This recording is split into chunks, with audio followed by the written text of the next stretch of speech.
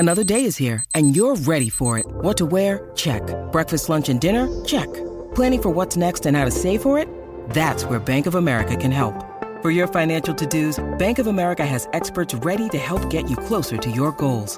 Get started at one of our local financial centers or 24/7 in our mobile banking app. Find a location near you at bankofamerica.com/talktous. What would you like the power to do? Mobile banking requires downloading the app and is only available for select devices. Message and data rates may apply. Bank of America N.A., member FDIC. Mother's Day is around the corner. Find the perfect gift for the mom in your life with a stunning piece of jewelry from Blue Nile. From timeless pearls to dazzling gemstones, Blue Nile has something she'll adore. Need it fast? Most items can ship overnight. Plus, enjoy guaranteed free shipping and returns. Don't miss our special Mother's Day deals. Save big on the season's most beautiful trends. For a limited time, get up to 50% off by going to BlueNile.com. That's BlueNile.com.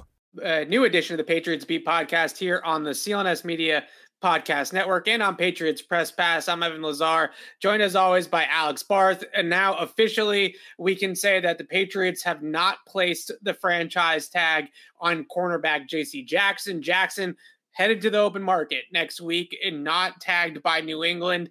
We are going to get to some of the other tags around the league, what those mean for the Patriots, and obviously the Russell Wilson trade breaking all NFL news here today. And Aaron Rodgers got one upped, right? It felt like that was going to be the news of the day. And then here comes Russell Wilson getting traded to the Denver Broncos. We will also cover that, but we knew this was coming. This was expected for a long time here, a couple weeks, really since the combine last week is when we really got the official word from Ian Rappaport that this was the expectation. But the Patriots elected not to franchise J.C. Jackson and letting him go to the open market. I would categorize it at this point that J.C. Jackson has priced himself out of New England. Now, this could come back, right? They don't know officially that J.C. has a deal out there that is going to price him out of being a New England Patriot. So I wouldn't shock me. Crazier things have happened than the Patriots jumping back into this late when J.C. Jackson officially becomes a free agent next week. But as of right now, no tag, and it looks very, very unlikely that he's going to be back in New England next season, Alex. Yeah, and I mean, we've kind of known this the last couple of days. Again, I'm overall surprised with the result just because of not even like JC's a great player, but in addition to that, who they have behind him. But let's see, here we go. This is a kind of, in Bill we trust moment. He's going against the curve, and he's hit sometimes in these situations. Sometimes they haven't been kind to him. So we don't know the whole picture here. What's the next move, right? I'm not going to sit here and say definitively, oh, this is brilliant, or oh, this is awful. A lot of this is, what do you do with it, right? What are you going to do with this opportunity? Where does the money go? How do you improve the cornerback position? But, I was operating throughout most of the offseason under the assumption J.C. Jackson would be back. So I'm overall surprised. Yeah, I think it's interesting that after last year, after uncharacteristically aggressive, I'm glad that I can say that again in some capacity. After uncharacteristically aggressive, it did feel like the Patriots were operating a little bit differently than how they operated during the Tom Brady era. Letting J.C. Jackson walk and replacing him with a player through the draft or through even free agency that's a fraction of the cost, that's a Belichick move in the Brady era. That's how they used to operate during the Tom Brady era in New England, where they let Ty Law go. They let Asante Samuel go. They let Aqib Talib go. They let Malcolm Butler go, right? And the list goes on and on and on. That used to be how they would operate then. I thought after last offseason that this might be a little bit different, and I specifically thought that having a quarterback that you feel good about being your franchise quarterback and a guy like Mac Jones would change the fact that they aren't paying the quarterback $25+ million a year, and they would be willing to move this money around elsewhere, right? And they would be willing to give out those big contracts and have the position players being at the very top of the ledger instead of the quarterback. And this move with J.C. Jackson tells me that the old Bill Belichick, who looks for value, who doesn't want to overpay his own guys, that doesn't want to be stuck with a bad contract, as ironic as it is, given some of the contracts they signed last offseason, that guy's still here. He still exists in some capacity. The Patriots didn't operate like they did last offseason with Jonnu Smith and Nelson Aguilar and some of the other contracts that they gave out that now in hindsight look a little bit questionable. And that's where I find it to be the most interesting, is that because they had all this money last year, they were comfortable with taking a little bit of risk on with some of those free agent additions, but they weren't comfortable taking on a little bit risk for one of their own guys. And I'm not saying that they're going to really regret this necessarily. It's not anything crazy like they're losing the locker room over any of these moves, but I do find it interesting that the old bill has come back a little bit in these negotiations, and now all of a sudden they are getting fiscally smart in their mind, right? They're chasing value, and they're not going to reset the cornerback market for a guy that's probably in the 5 to 10 tier of cornerbacks in the NFL, but he's not the best cornerback in the NFL. So in the Patriots' eyes, we're not going to compensate him like he's Jalen Ramsey because he's not Jalen Ramsey, if that makes sense. Right. Yeah, no, they do a tier. They put less value in, I don't know what the term would be. I guess would be inflation, right? Right. You know, guys who aren't necessarily the best at the position will get the most money because the cap goes up. It's about percentage of the cap, right? Right. They're not going to necessarily put the value in that. They're going to say, this is what Jalen Ramsey's making. It doesn't matter what salary cap he signed it under. You're not better than him. We're not paying you more than that. That's kind of, I think, what this comes down to. Right. So now the question is not that we didn't expect this.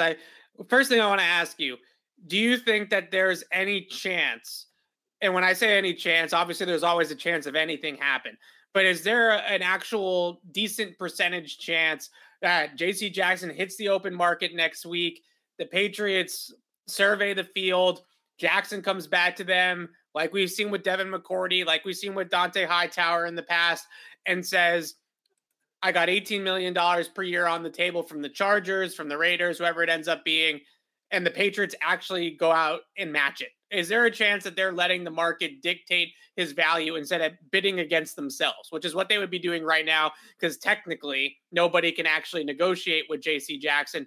So there is a potential that they don't want to give him $20 million a year because they're not sure anybody else would give him $20 million a year.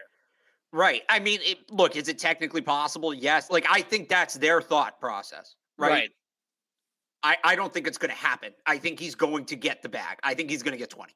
Right. Because you look at the teams that need a corner, they have cap space. The Chargers, the Raiders. I mean, and boy, in that AFC West now, and I'm sure we'll get to the Russell Wilson trade in a little bit, but yes, you better be able to play in the secondary if you want to win games in the AFC West, right? So those teams have all the more reason now to make JC Jackson their big signing of the offseason, right? So I'm sure that the Patriots will leave that door open.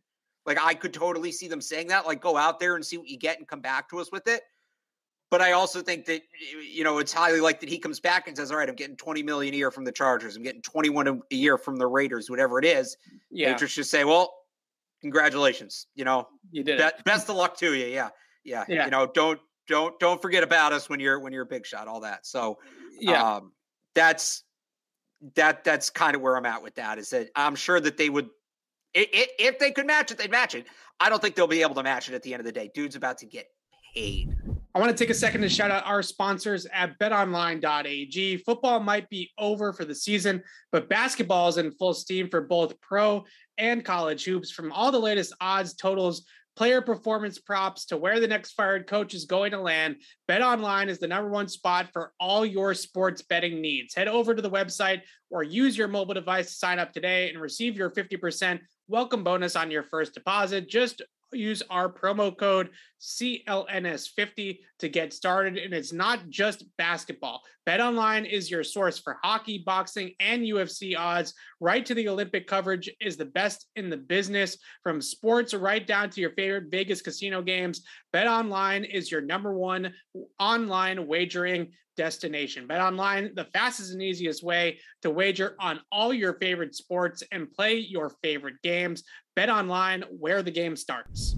The crazy thing about it is that if you look at, and I get mock drafts are not always accurate and all that kind of stuff, but if you look at some of the positions that some of the contenders in the AFC are targeting, a lot of these people and a lot of people around the league anticipate the Kansas City Chiefs are going to add another receiver to that already ridiculous offense. Yeah, right? I saw a list. I was shocked. I was because I was writing about the Russell Wilson trade. How about this?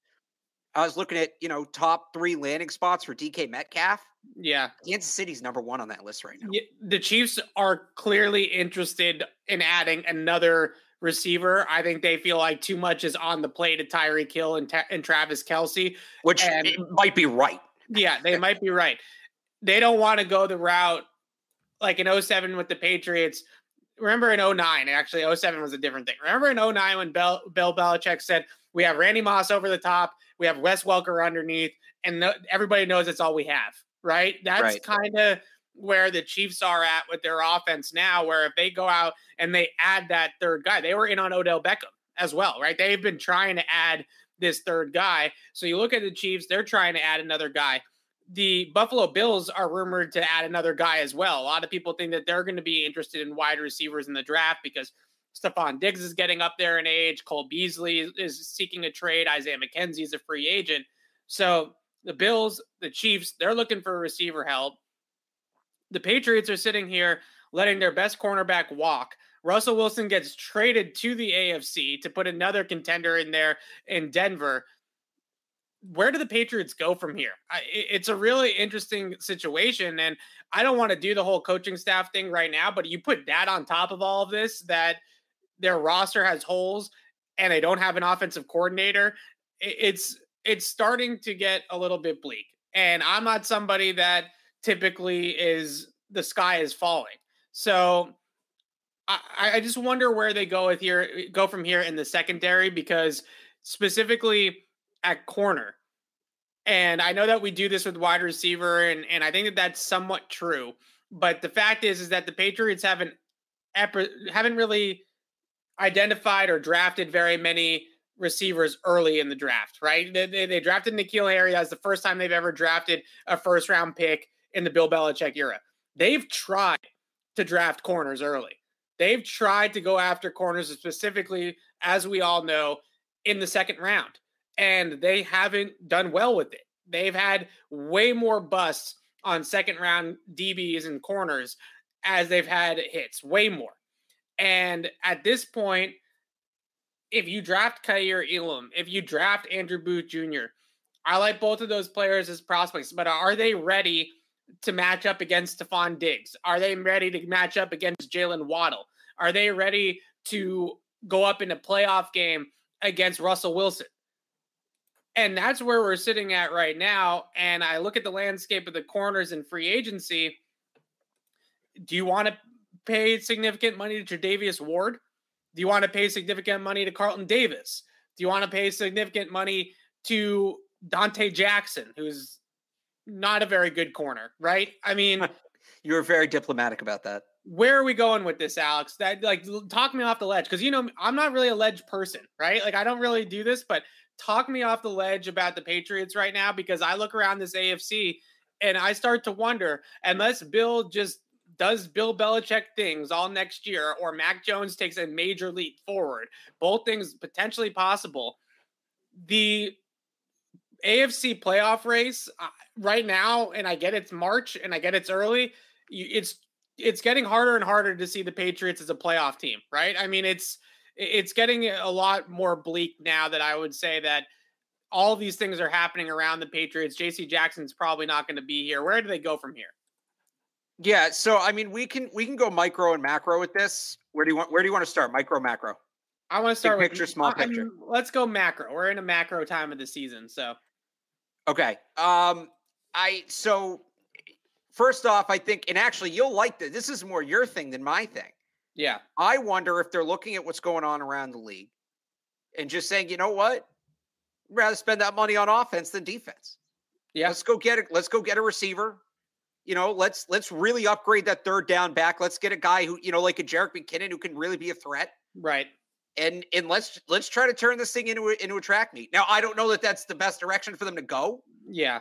But that's, because again, I said it before, the whole thing with the JC Jackson situation is it's not just, him letting him go, letting him walk is half the equation.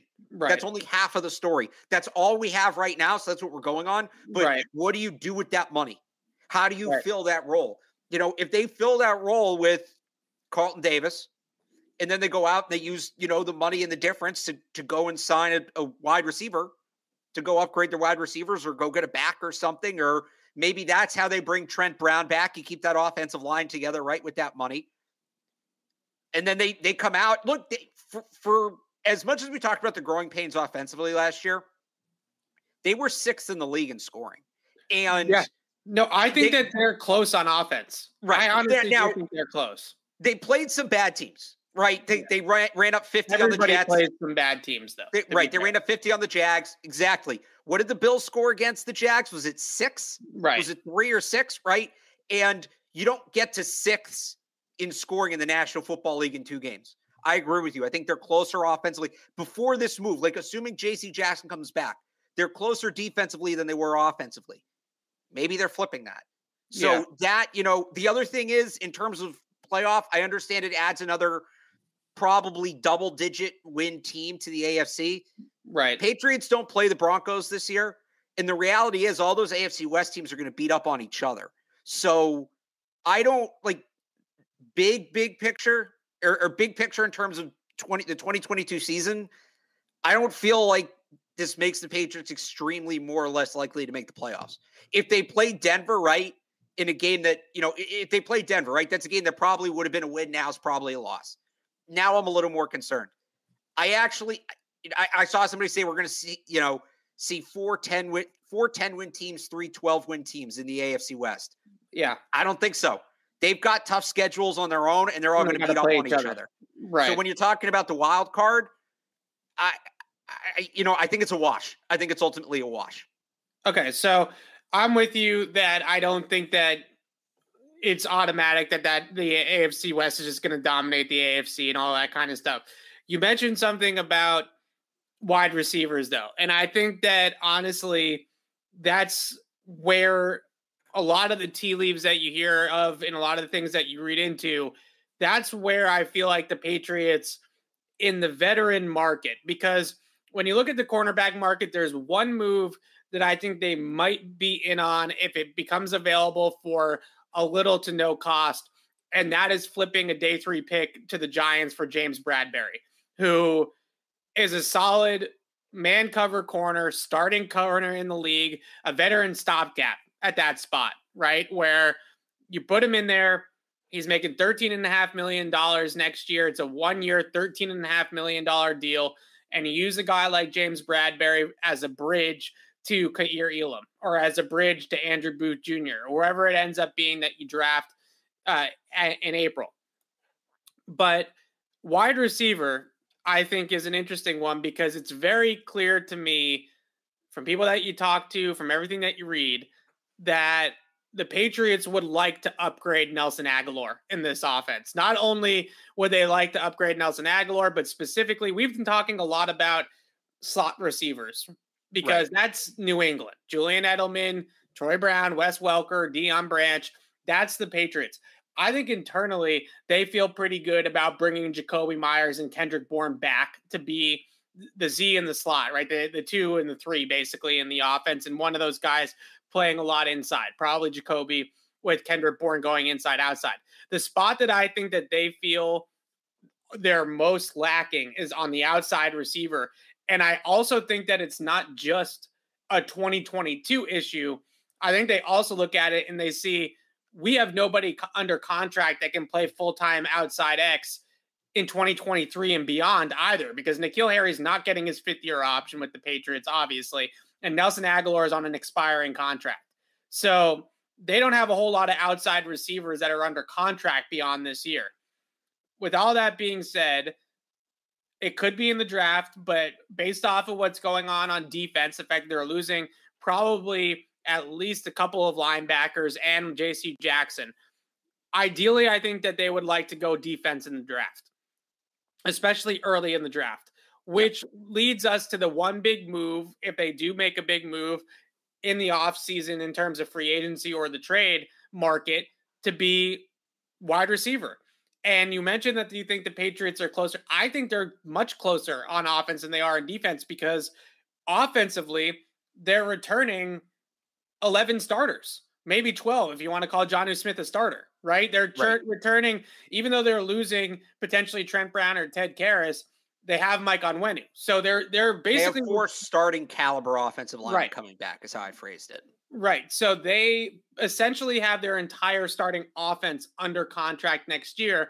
And if you swap a guy like Nelson Aguilar out and you put an upgrade into that spot, then the offense is obviously going to improve. And I think they are hopeful that Kendrick Bourne's going to improve in year 2, that Jonnu Smith will hopefully give you more in year 2. Obviously, that Mack is going to be better in year 2. So I look at all these things offensively and I say they're one big piece away from being a very good offense. And I think that that's the move that they ultimately make in free agency.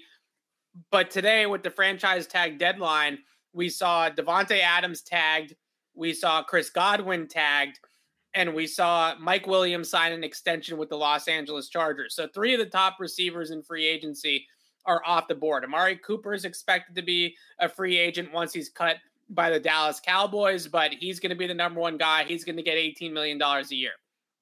So all of those types of things, who in this market do you see? And I know I'm not talking myself into Robbie Anderson, but who in this market do you see as a legitimate, not Robbie Anderson level upgrade to that X receiver spot? Because if there's a big move coming for this team this offseason, I truly feel that that's the spot that it's going to be at. Well, so you saw me in the background trying to get my column posted. I just wrote about this for 98.5 The Sports Hub, and this is what I was in 98.5thesportshub.com. I was talking about, you want to get into the micro of how this can be good news for the Patriots, right? Somebody beat me to it in the comments. Thank you very much for reading. That's going to be a fire sale. That's going to be a fire sale in Seattle. I know everybody wants to talk about DK Metcalf. I'll get to him in a minute. More realistically, Tyler Lockett. Now, Tyler Lockett's a bit smaller than you might want as an X. Well, so is he like a true? I think he could play the X in their system because he has that speed, right? Okay. He's fast enough. I think they would like how good of a route runner he is. Right. He's only 30 years old, or he'll turn 30 in September. He's not even 30 yet. And Andrew Callahan brought this up on Twitter. So he has 3 more years on his deal, but he would carry a $3 million cap hit next year. If he's acquired after June 1st, he'd actually have less of a cap hit than N'Keal Harry. And then the remaining money on the deal there's no more guaranteed money after 2022. So I almost look at it and I know he's not quite the same player, but it's, the Calvin Ridley door closed yesterday. Right. Is this another door opening? And now, again, he's not the traditional X. He's not. But I think his speed and route running ability they've always valued. Yes. Speed is something now they're starting to put more stock in. You're not going to get somebody who checks every box. Those guys just don't become available. That's the reality of life in the NFL. Would they sacrifice the size at that spot for the speed and the route running ability to plug in Tyler Lockett there? I think he'd ultimately be an upgrade over Nelson Aguilar. The other thing is you could do a lot of weird formational stuff because you could have him at the X and Bourne at the Z. You could also flip them, right? And have Bourne at the X and Lockett at the Z and get weird with that. Right. So is he exactly what you want? No, but I think he'd be an upgrade over Aguilar. I think he's somebody who will be available. And I think he's somebody who would fit relatively seamlessly into the system. So I love the system fit. I think he's a really good fit for his route running ability, his speed. The one route that he loves to run, that he runs in Seattle all the time, is the deep over, right? The deep crossing route. That's his money route. And that typically is an inside route, but that doesn't mean that they can't get creative with it. And every time I say get creative with it, I think, well, they don't have a freaking offensive coordinator. So I don't really know how creative they're really getting with it this year, but they have that ability, I think, to line up both of those guys like a Bourne and a Lockett together and make it work. I do think that they can make that work complementary wise. But from everything that I've heard and been told, the Patriots are consistently chasing the big outside receiver. And I'm not necessarily saying, I don't even know if the Seattle Seahawks would be interested in trading DK Metcalf. Like I don't know where that fits into their rebuild. If they feel like DK is going to be here with the next quarterback or not, or if DK forces his way out of Seattle or not, those are all different things, right? That complicates things certainly. But the thing with DK, real quick, yeah, he's 25. He's entering the last year of his deal, so you're going to have to give up something quality to get him. Yes, that's the biggest problem. You're probably also going to have to pay him. And I'd imagine he's going to want top of the market wide receiver money. He deserves it, yes. Right. Yeah, no, like rightfully so. One, I could see Seattle sticking with him because here's the thing. Lockett's 30. Lockett's not making it through the rebuild. By the time the rebuild's done, he's 33. Right. He's cooked. Metcalf on the other side of the rebuild is going to be 27, 28, right in his prime. You're going to ultimately try to get a guy like that for your young quarterback anyway. That's what we're talking about the Patriots doing right now. I think Metcalf would still be incredibly, incredibly expensive, both in terms of what it's going to take to get him and then to pay him. Whereas Lockett already has a deal that's pretty team friendly. He's probably not making it through this rebuild, so Seattle's going to be more willing to part ways with him. So there's, for every reason, Tyler Lockett makes more sense from a Patriots perspective. And I think the biggest one is if DK Metcalf is on the block, the amount of draft capital that teams are going to be willing to give up for DK Metcalf is going to be a lot more than the Patriots are going to be willing to give up for DK Metcalf, right? I mean, Seattle might legitimately get 2 first-round picks for DK Metcalf. There's no way Bill Belichick is paying 2 first-round picks for a wide receiver and then paying that guy. It's just, unless he was Randy Moss, like I'm not seeing it, right? Well, they're going to do, if Seattle's smart, what they'll do is say, well, we gave up 2 firsts for Jamal Adams, and he's actually not that great. So that's where we're starting with DK Metcalf. Like, that's what they'll say if they're smart. But from a size, the way that DK Metcalf profiles, I think is still the golden goose for the Patriots. I still think that that's the guy that they want to get. They want to get a big X receiver on the outside that can win outside the numbers, that can win over the top of the defense. And I don't think that that's Tyler Lockett. I think that their dream scenario is to acquire somebody like DK Metcalf. Now, the other thing that somebody said in the chat just now was, well, aren't there better options in the draft? And undoubtedly, there's great options in the draft. I mean, we've talked about the draft receivers ad nauseum here on the show. The concern that we always have with the Patriots is drafting wide receivers is, can they develop that guy? Can they use him properly? Can they get him to be successful? And I actually think the Patriots, based off of their free agent moves last offseason, based off the fact that they've kicked the tires already on some of these X wideouts this year, feel kind of the same way. Like, yeah, we could draft a Chris Olave, we could draft a Treylon Burks, we could draft a Drake London, but are those guys actually going to turn out to be good in our system? Are we going to be able to develop them? Are we going to be able to bring them along? Are we going to be able to use them right away in 2022 and get the same level of production as if we bring in a veteran option?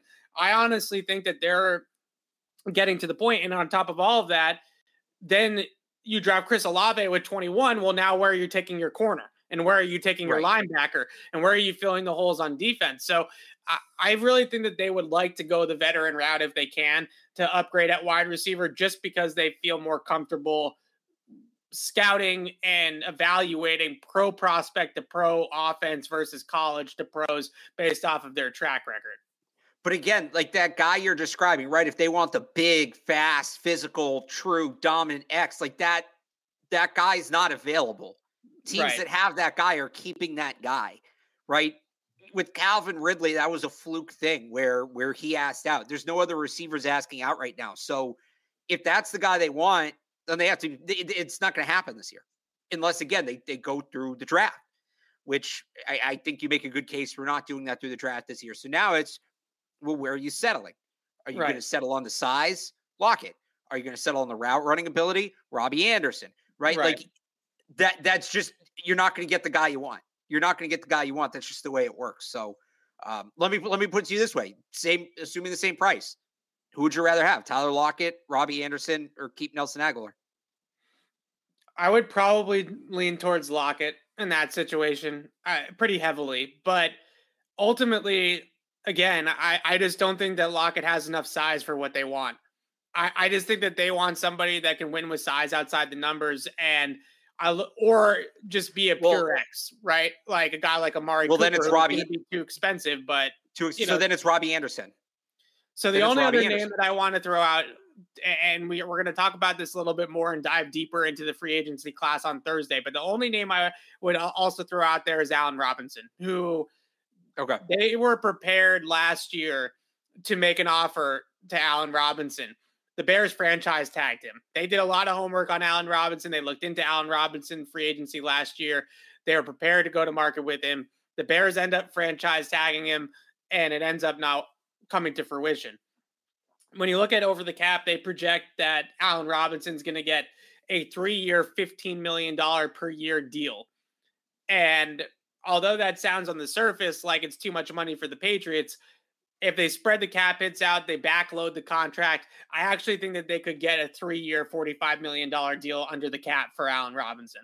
So if they want to go that route, they want some more size, they want some of those type of things, I think Allen Robinson's probably the best case scenario out of that group. Certainly better than Robbie Anderson, right? So that's where I'm at with it. I know that you're not super high on Allen Robinson. You can tell us why. I agree that the age and the injury history is a concern. I think that those are the two things that are probably the biggest concerns in all those things. Yeah, I mean, I'm just worried about the drop in production. He's going to be 20. I think he'll be 29 at the start of the season. He'll turn 29 in camp. And look, I get Chicago's offense was an absolute mess last year. Like I totally understand that. But man, 38 catches for 400 yards and a touchdown in 11 games. It feels like a red flag to me. It's been a few years. No, never mind. Take that back. He had 1,200 yards last year. I don't know why I thought there were 2 of those years in there. I just worry about the lack of pressure. What was it? And that's, I'm not watching the Chicago Bears closely on a week-to-week basis. They are, right? So maybe they see what the issue was. Somebody in the chat says it was Fields. Like maybe that's it. I think that's part of it. Again, but even playing with a bad quarterback, like I look at, Zach Wilson wasn't great last year. To be fair, he's played with bad quarterbacks his whole career and has always produced. Absolutely. Right? But so, for instance, I just got to pull the numbers up here. I got to find them real quick. I look at what Corey Davis did last year. Corey Davis was not playing with a good quarterback last year. Corey Davis was not playing in a good offense last year.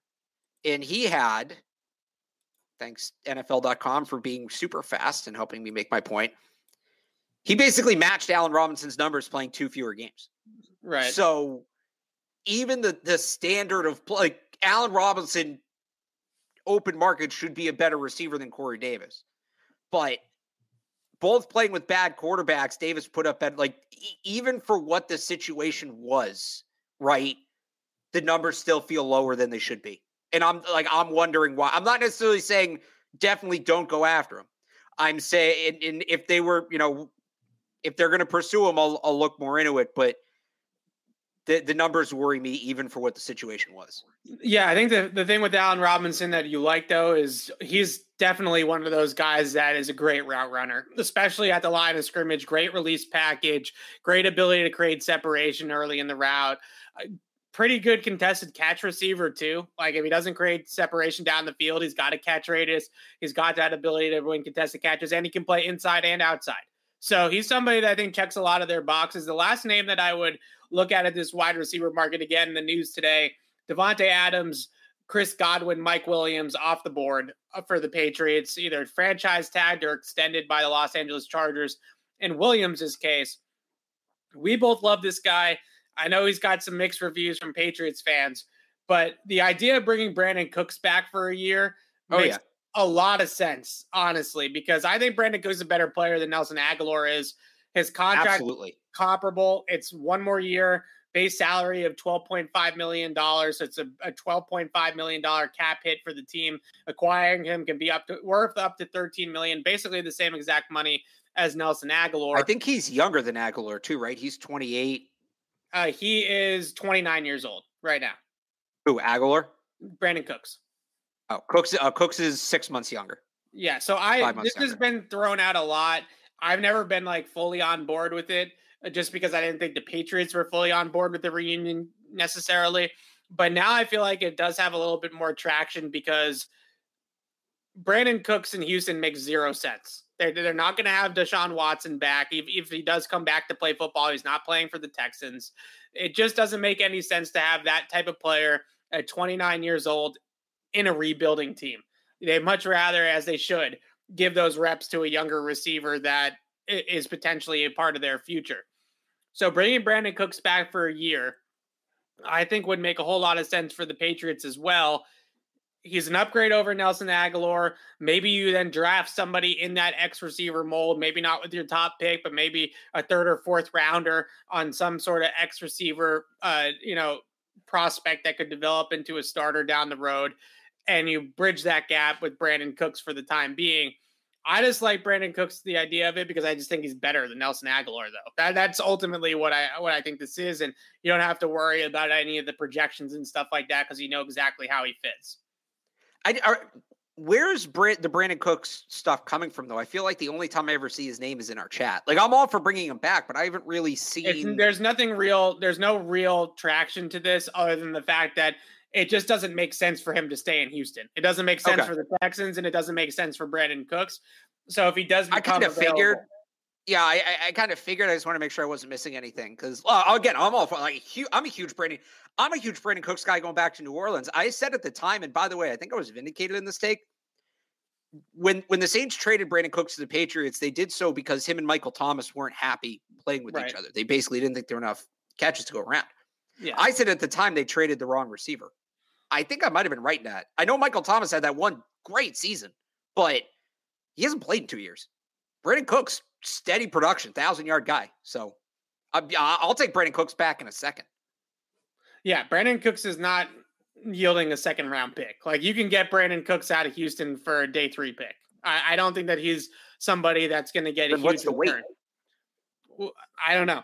That's a good question. If that trade's out there, I think that one's also a possibility. So I think the two things that just kind of summarize what we're talking about here. Number one is getting an outside receiver, I think, is a priority for the team. Number two is pointing the draft in a defense direction, I think would be the ideal scenario. And this is me talking.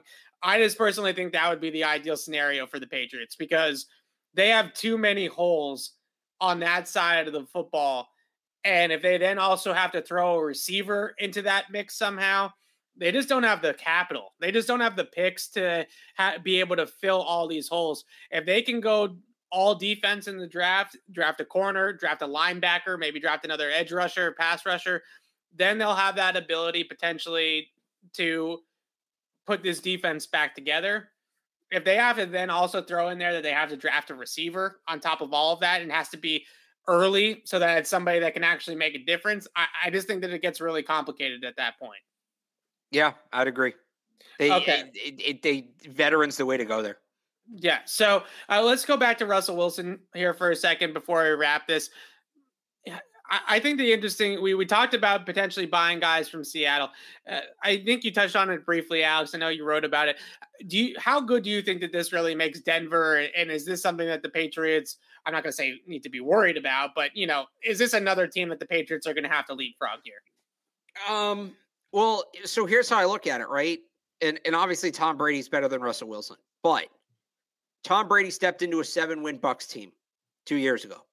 They won 11 games and won the Super Bowl. Right. Denver won 7 games last year. They got great receivers, right? Great receivers. Cortland Sutton, Tim Patrick, Jerry Jeudy. Love that group. I'm a little surprised they gave up Fant.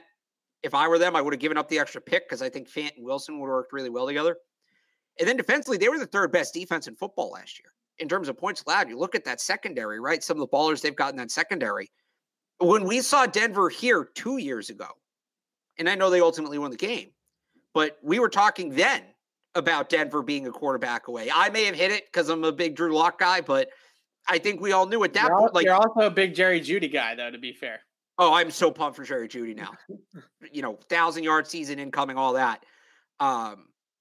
This team for 2 years has felt like they're a quarterback away. Now, again, I think the biggest detraction is the division they have to play in.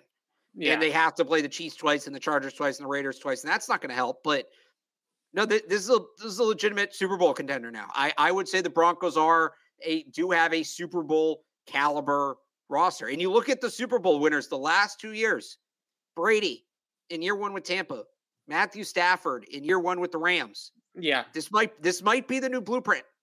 This might be the new blueprint. And yeah, there's a lot of reasons to think that the Broncos can contend for Super Bowl. It is interesting the blueprint that you mentioned, because it's not just the blueprint for the teams. I think it's also potentially the blueprint for the quarterbacks, right? Is that you look around, and I don't know if necessarily Denver in the AFC West with Patrick Mahomes and Justin Herbert in that division. I'm not really sure what the big attraction was there for not only Russell Wilson, but apparently Aaron Rodgers also had Denver as his number 2 to Green Bay, right? So people want to go to Denver. I'm not 100% sure what it is. I think they have a good roster. I think they have a good defensive roster. Their weapons are good, not great. Maybe a good quarterback like Russell Wilson will make them look even better. We'll see. I'm not ready to crown Denver just yet. I'm not sold on their roster talent being quite as good as maybe you are or other people are. I'm also not quite sold on the coaching situation either. Like, do we know Nathaniel Hackett's a good coach? Are we sure that Nathaniel Hackett's a good coach? Because Sean McVay's a good coach. Tom Brady won in spite of Bruce Arians, right? Right. Andy Reid's a good coach and won with Patrick Mahomes before that. And I'm just interested to see what Nathaniel Hackett now does with Russell Wilson, because I think one of the biggest things with Russell Wilson in Seattle, what made it so difficult for him, is he didn't always have the best coordinator running the show. Darrell Bevell was okay. Schottenheimer was worse. They didn't really ever figure out too high. Like, they've had a lot of issues coaching-wise in Seattle with the offense. And on top of that, Pete Carroll wants to run the football and was insistent on running the football, even though he had one of the best quarterbacks in the league and 2 of the best receivers in the league to throw to. So they haven't been coached well on that side of the ball. And I think one of the biggest things that you can look at about when a team's not coached well on offense is how their offensive line plays. Because if you have a good coaching staff and you have a good O-line coach and a good OC, then your offensive line is good. It just is. That's how it works, right? You go down the line of all the teams that have good offensive staffs, their O-line plays well, their offense plays well. So are we sure that Nathaniel Hackett can actually get Russell Wilson to where he needs to be? Because Seattle certainly did not. Yeah, again, I go back to the Bucs won in spite of Bruce Arians. Yeah, but they won with Tom Brady in spite of Bruce Arians. Russell Wilson's not Tom Brady. Yeah, I don't think Nathaniel Hackett's going to be as bad as Bruce Arians was. They're both kind of regressing toward, like, they're both kind of more towards the middle, if that makes sense. And look, Russell Wilson, look at what he could have done. Pete Carroll cost him at least 1 ring, right? He's kind of played with bad coaching his whole life, so he knows how to do it. It's fair. I mean, their coaching on offense has been terrible, I think, for a long time now.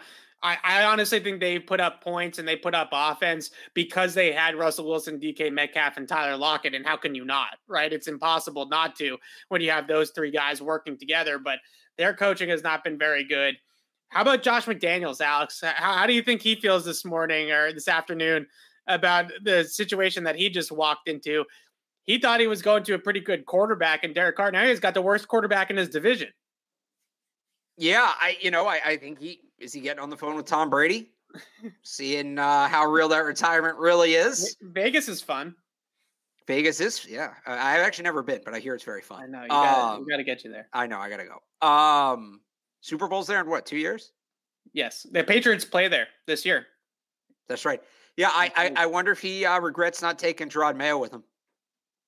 Yeah, I forget who he has as the DC. I can't remember. No, yeah, he got a good DC. Pried him out of the Giants. I'll look it up. He's got Patriots background as well. Okay.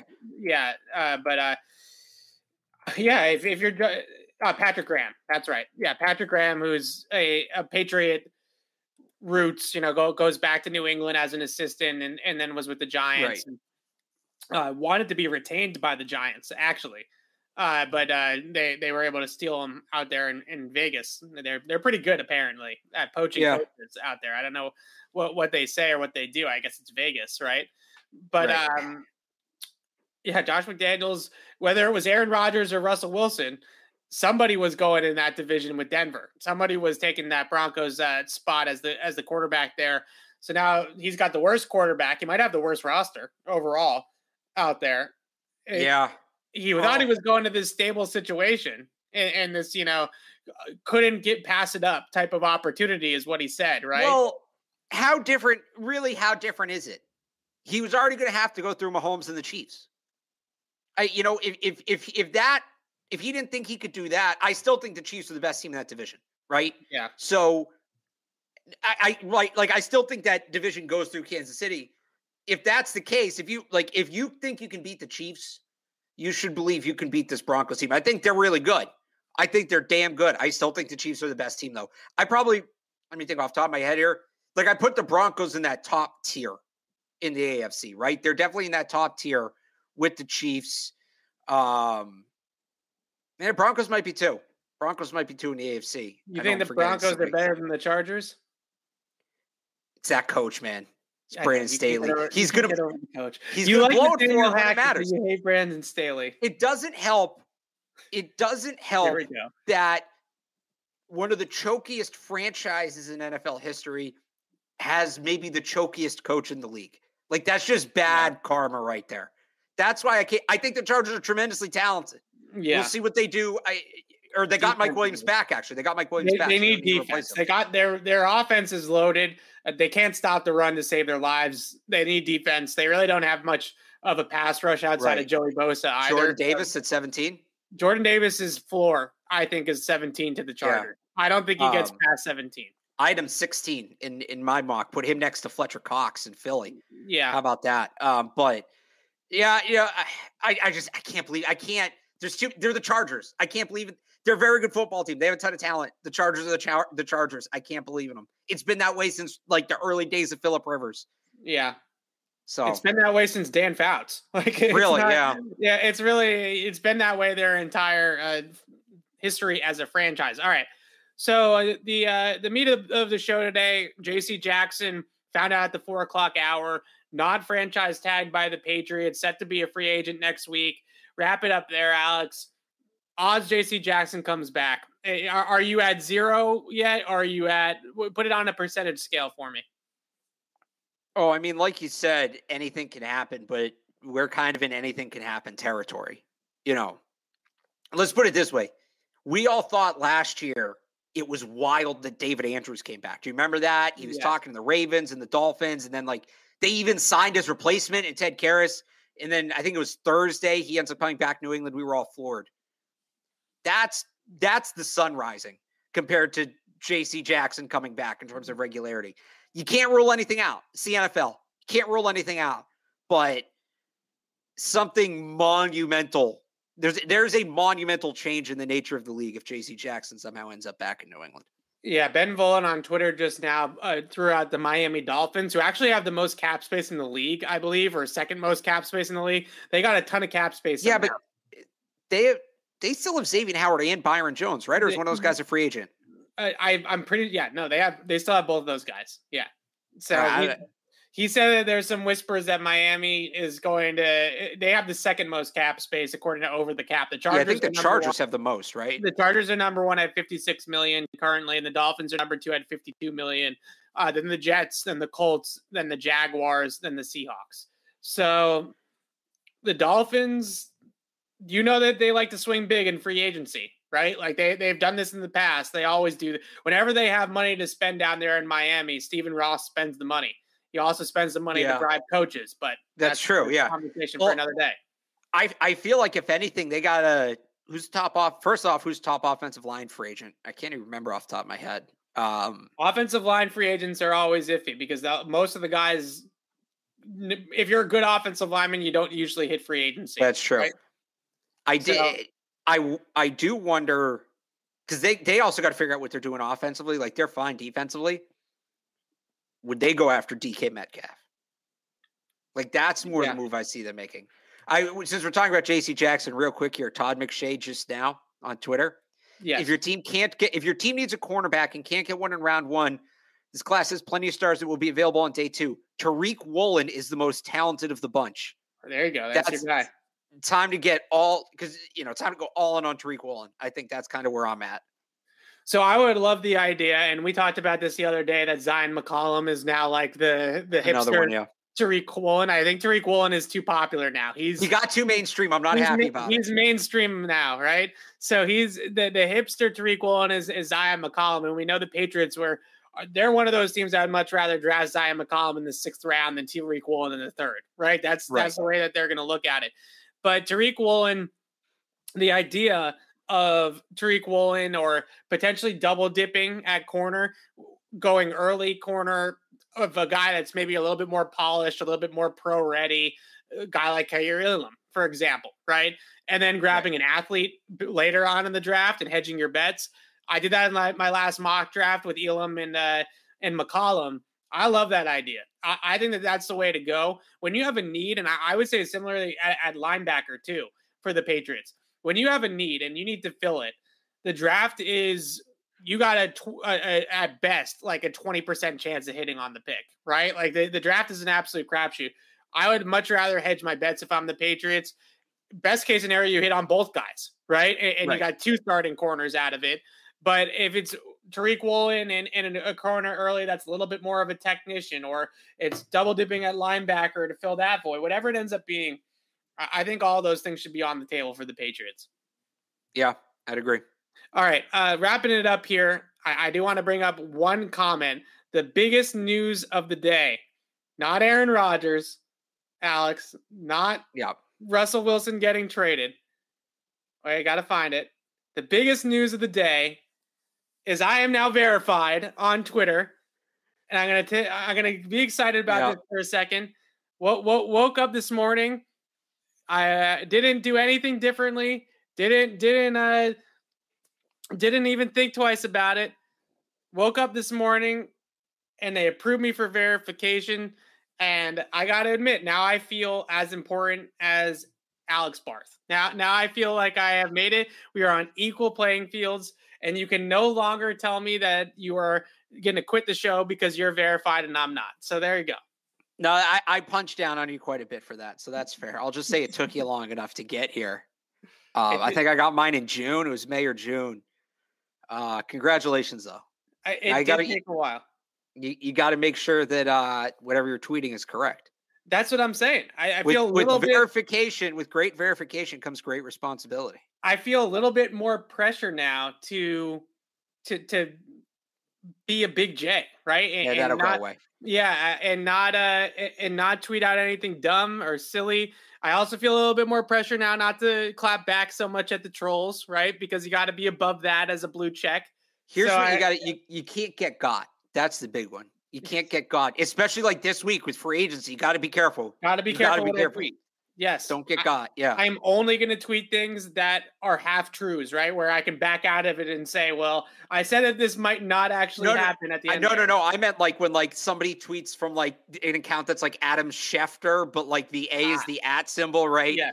You know, like you got to be careful for that. Like you're only sharing verified information, right? That's what you got to be. But because people trust me now. They trust me a little bit more than before. Thank you very much. Now the race is on to get verified on Instagram. I don't even use Instagram. Atlas has an Instagram though. Smart. So you can go, maybe we can get Atlas verified on Instagram. I don't use Instagram. I'm not a big Instagrammer. It's not for me. I'm not a picture guy. Like I don't take pictures a lot. So it's just not my forum. I'm a takes guy. That's why I stick to Twitter. Alex and I are going to be back on Thursday. Thank you very much for the congratulations, by the way. I appreciate it, everybody. Alex and I are going to be back on the show on Thursday. Full free agency preview. We'll talk about external targets for the Patriots. We'll talk internal, where things stand. Trent Brown, Devin McCourty, Dante Hightower, who is going to play next year. We'll talk all about those types of things on Thursday. Big free agency preview show. And then on Monday, the legal tampering period, which I still don't fully understand why it exists, but the legal tampering period opens on Monday. Technically, the league year begins on Wednesday, but here we go. I mean, today was the big checkmark day with the free agency tag, the franchise tags. And obviously, we didn't really see this Russell Wilson news coming, but Russell Wilson getting traded. But Monday is the day, and Thursday is our preview show. So we're really excited to do that, and we'll talk about all the free agents. We'll probably take some questions or some names. You guys can throw them at us, and we'll say yes or no. I'll do rapid fire if you want to do that as well on Thursday. So come back Thursday, same time, same place for free agency preview extravaganza. And then next week, Alex and I will react to all Patriots-related free agency news here on the pod. And we'll do breaking news stuff on Patriots Press Pass when moves do start coming out. And I'm excited. This is an excited time of year. I'm a little bit tempering my expectations, I would say, about the Patriots being super active in free agency next week. But regardless, there's always a ton of news and there's always a ton of fun outs. I'm just pumped. Like, we get in the comp picks tomorrow? We should be getting the comp picks. Last year, we got them on the 10th. Of March, which was a Wednesday. We looked this up yesterday. Yeah. So it should be tomorrow or the teams need to know their draft capital before they can go into free agency, right? I mean, that's obvious. Right. So here's the thing. If we get the comp picks tomorrow, mock draft? We could do a mock draft. That's all I want to do. That was so much fun last year. I just want to do mock draft. Oh, we're going to do plenty of them. I think free agency mock drafts are tough. I do them. We all do them. But I think they are tough because you just don't like, look, if they sign Allen Robinson next week, then we don't need to mock Chris Olave to the Patriots in the first round. Right. I mean, he's not getting to the Patriots, but okay. You know what I mean? Right. Like, yeah, pre-free agency mock drafts are tough. I'm in the mindset. Like, I was watching college baseball last night, and there's this guy on Utah, Matthew Sox, dominant starting pitcher. And I'm like, man, the Red Sox should draft this guy. Like, that's just where my brain is at right now. I need to do it. I need my fix. Alex is easily one of the most locked in baseball draft nerds that I did not know. Oh, it's the tip of the iceberg. I did not know there was so much to know about the MLB draft until I met Alex and he started to break down Rule 5s and it's the worst draft. It's very stupid. It's the worst draft. It's very stupid. It's 40 rounds. You can't trade picks. It's nonsense. Just really quickly. It's a draft. I don't want to get off on a tangent about here's the thing. We normally go at least an hour. We're at 55 minutes. Right. Yeah. Should we throw a quick Boston Sports Minute in here? Yes, we can do that. Quite a bit going on. Why is it 40 rounds? Like, what's the logic there? And does it actually? Back in my day in 1908, like, because it's been that way forever in baseball. But does it actually make sense? Like, is there actually a guy that you can point to that was drafted in the 40th round and turned out to be a Hall of Famer or even like an All-Star? Oh, see, here's the thing. The baseball draft is the biggest crapshoot. Like, guys all over the draft, because you take a kid in the 40th round who's 18, you don't really know what he's going to be. Right. The other reason it's 40 rounds is because teams sign like half their draft picks, if that. Did Pujols go in the 40th? I don't know when he went, but yeah. Teams only sign like half their draft picks. Teams draft guys knowing full well they're not going to sign them. Yes. So it's, again, the whole thing's a mess. It should be, I get why there's more rounds. You need to fill the minor leagues. It should be 10 rounds. Let teams trade picks. And then if you want to do a minor league draft on your own time, rounds 20, rounds 11 through 40 where you can't trade picks and it's just minor leaguers, do that. I don't care. Should be 10 rounds. Let teams trade picks. They're going to add a lottery, which I hate draft lotteries, but fine. Do a normal draft like a normal league and people get into it. College baseball is a great product. You can help grow the game, but no, baseball has to keep things the way they were. Everybody's like, well, baseball, it's been this way since 1920. All right, we didn't have like polio vaccines back then. Sometimes things change for the better. That's baseball. Baseball is dead. Boston Sports. Yeah, while we're on this. Okay, really quickly, I will apologize. I will also say that if you want great Celtics coverage, the guys over on the Celtics YouTube channel do a fantastic job. They really do a great job. Bobby Manning and the team over there, they cover the team better than anybody else. So make sure to go and follow them, the Celtics guys on Celtics CLNS. But really quickly, I do apologize. I do own up to my mistakes on this podcast. I was wrong early going about this Celtics team this year. Ime Udoka has proven me wrong. And I think most importantly, out of all of this, Alex, I am willing to admit that Marcus Smart has proven me wrong over the last month or so. But I will say that I think Marcus Smart has changed the way that he plays, right? I do think that some of this was not, we weren't completely wrong about saying that Marcus Smart shot too many 3-pointers and did too much, but now he's playing his role. And everybody seems to be playing their roles. That's a credit to Ime Udoka. Jason Tatum is absolutely a superstar. Nick Wright can kiss my keister. That's all I got to say. Yeah, I think bringing up Ime, I think that's a big part of it. I think early in the year, he still looked like he was figuring things out. And that's not unexpected. He's a first-time head coach. Of course, there's going to be some of that. I think he's really comfortable now. I think he's comfortable with this team. He's learned this team. I think they're comfortable with him. I think they figured out what rotations they like. I think they figured out, different, how they want to run things on the floor. They've really ramped up defensively. So obviously, Tatum, Brown, they're playing great, credit to them, but a huge shout out to Ime Udoka because he was, people were starting to talk about him as a potential one and done coach. And he really, I think he's a big reason they flipped the script. He was excellent. It is a Patriot show. We do this sometimes at the end. We do 5 minutes of Boston sports. Humor us. Jeez Louise. Last one. Bruins need to stop allowing goals in the final 30 seconds of games. Oh, yeah, that would be killing me. Yeah. It's 2 in a row they've done that. Okay, well, the one a couple nights ago, there was a clock malfunction or something, and that one was a little bit questionable, but I think the good thing about the Bruins is that clearly when Swayman is in the net, they are a good team, right? When that guy's in the net, they're a tough out. They're a tough team to beat, and he's going to be the one that they're going to ride in the playoffs anyways. Yeah. So it's just with the rookie goal, it's kind of like we talked about. Fine, you want us to bring it back to the Patriots. It's kind of like with Mac Jones last year. When you get late in the year, you have a rookie, you have a guy who hasn't played this deep. Well, I think that's why they're letting Olmark still go every other pretty much with Swayman, right? Right, to keep him fresh. But there's a mental element to it too. Well, I think like Swayman's the real deal. I think he can play, and I think they're a good team. I just worry about, we just did this with Mac Jones. I'm going to say it. I hate the term. I'm going to say it. I worry about the rookie wall with Jeremy Swayman. So he just won Player of the Month. He's been excellent.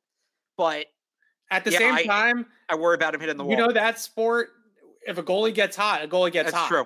That is true. And they can ride a hot goalie, like all the way to the Stanley Cup. Like that's how that works. What was I hate to bring it up, but was Bennington, was he a rookie, right? With the Blues? I think he was, yeah. Yeah, like it's not unprecedented in that sport for a young goalie to do it. Now. He's like awful. He's been awful since then. So it's a fair point. It is possible. Just as long as they stop allowing goals in the final 30 seconds. If I get one more notification on my phone, Bruins tie game, 20 seconds to go. Like the hell's going on here? Absolutely. Anyway. Celtics banner 18. Absolutely. I'm really pumped up. I'm going on Sunday for KG's retirement with my dad. We're going to the game. Not only is it KG's retirement, Luka Doncic also coming to Boston, the Mavs during the actual game itself is going to be awesome. There's going to be a bunch of Celtics people, Pierce, KG, all those guys are going to be there to watch the game and to honor KG. I've never been. We were actually at the Bruins game when Willie O'Ree's number got retired for the Bruins a few months ago, but I've never been to a KG level retirement ceremony, right? So this is going to be a whole lot of fun. I've never seen anything like that, so I'm excited for it. And yes, this is a football show. We talked about football for the first 56 minutes of the show.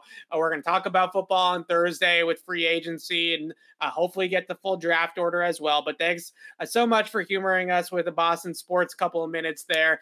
And Alex and I will be back on Thursday to talk about football. We promise. We can leave Alex talks about everything, but I'll leave the Celtics and the Bruins talk to Celtics and the other Evan Marinovsky and Bobby Manning and the crew. But until Thursday, signing off for Alex Barth, I'm Evan Lazar.